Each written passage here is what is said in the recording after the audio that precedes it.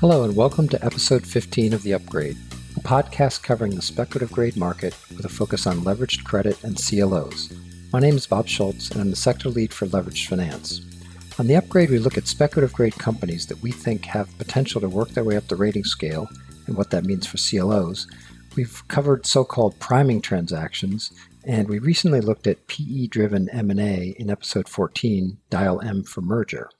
Today, we are discussing a new issuer that has borrowed a lot of debt in the speculative grade markets recently, healthcare company Medline, which is also referred to as Mozart Borrower LP and Mozart Debt Merger Sub.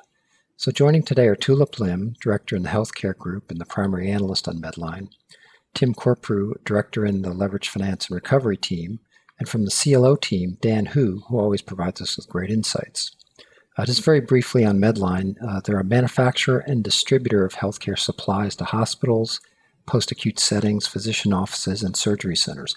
The company was recently purchased in an LBO by PE firms Blackstone, Carlyle, and Hellman & Friedman.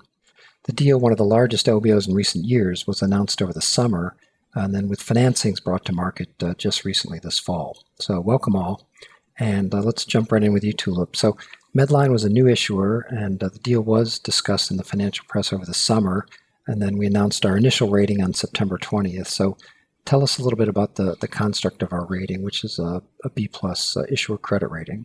Sure. Thanks, Bob. So as you mentioned, Medline's rating is a B+. It's owned by private equity, so its leverage is high, and we expect it to be greater than 6.5 times. We consider the business to be satisfactory, and that's a relatively high business risk score and pretty uncommon for a PE-owned company. But it is in line with some of the large healthcare distributors we cover, like McKesson, Cardinal, and AmerisourceBergen. Medline is a distributor and manufacturer of medical supplies, so they distribute their own products and products that are manufactured by third parties to healthcare settings. Their main clients are hospitals, but they also provide supplies to outpatient and post-acute providers. The company was owned by the Mills family, and the Mills family, they'll continue to have a stake in the company, but as you mentioned, as part of the LBO, the Blackstone Group, Carlyle, and Hellman & Friedman, they'll also hold stakes in the company. Some of the key strengths of the business is that as a distributor, they operate in a highly consolidated industry, at least in the hospital setting. So there's 3 players, Medline, Owens & Minor, and Cardinal, which basically dominate the space. And then as a manufacturer of medical supplies, they are a pretty scaled player with over 180,000 products. So we think the two businesses, distribution and manufacturing of medical supplies, really do complement each other. One of the ways the distributors are trying to gain an edge on each other and to retain customers is to offer their own products. Another positive is that demand tends to be pretty stable, and that's because these are products and services that hospitals and physicians need to provide care. The risks are the company's leverage is pretty high, and all 3 distributors have been active on the M&A front, acquiring other manufacturing assets. So this could, increase competition or just keep Medline's leverage high. No, thanks, Tulip. And for people listening, satisfactory business profiles typically seen in investment grade. So as Tulip's explaining, they have a pretty solid niche. So maybe just expand a little bit, Tulip, about how Medline fits into kind of the evolving healthcare landscape as we see it. Yeah, so the acute care market, which Medline primarily serves, that's evolving. So acute care, I mean hospitals, and hospitals are trying to expand into the outpatient market. Medline does provide distribution services and products in the outpatient market, and so they can continue to grow with their clients as they expand.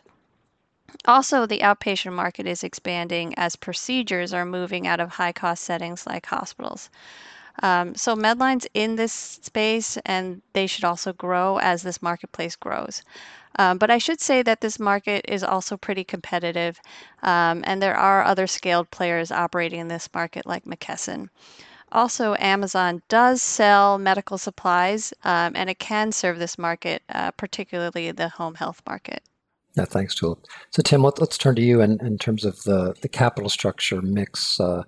According to Financial Press, kind of shifted as the company went to market. So, tell us about the recovery ratings, and then what some of those shifts and of the mix in bonds and loans meant from our standpoint in terms of recovery.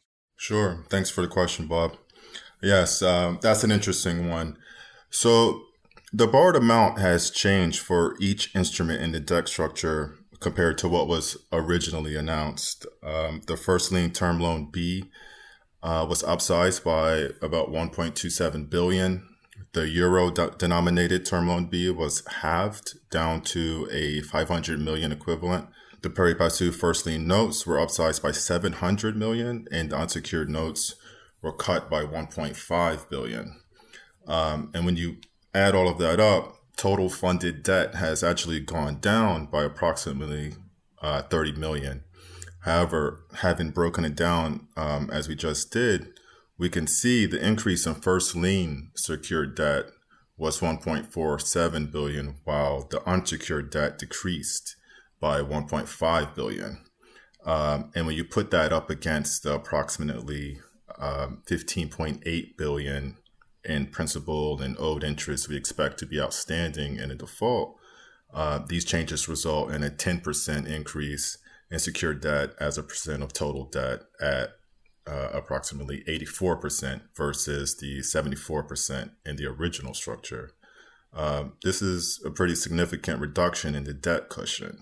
And although our expected distressed valuation remained substantially the same, the increase in secured debt at default was reason enough for us to lower the recovery point estimate on that secured debt to 50% from 55%, which is the lowest end of a 3 recovery rating. Yeah, thanks, Tim. And I think that's consistent with what we've been saying to investors about more heavy first lien structures does influence recovery. So Dan, speaking of first liens, according to LCD, the institutional term loan spread was about LIBOR plus 3.25, at least at one point. So how does that the issuer level rating on Medline and the LIBOR spread line up against kind of the current CLO assets asset pool? Sure, Bob. The average spread of CLO assets is currently around 3.5%, while the most prominent CLO assets are somewhere between a B flat and a B minus on average. And also the average recovery rating is around 60%. So with a spread of 3.25%, the Medline loan is slightly below average across CLO pools. However, the Medline is rated a B plus, which is higher than the average rating of CLO assets. The average spread of loans from B plus rated assets is about 3.1%, and given the Medline loan is 3.25, the Medline loan would fit nicely within CLO portfolios.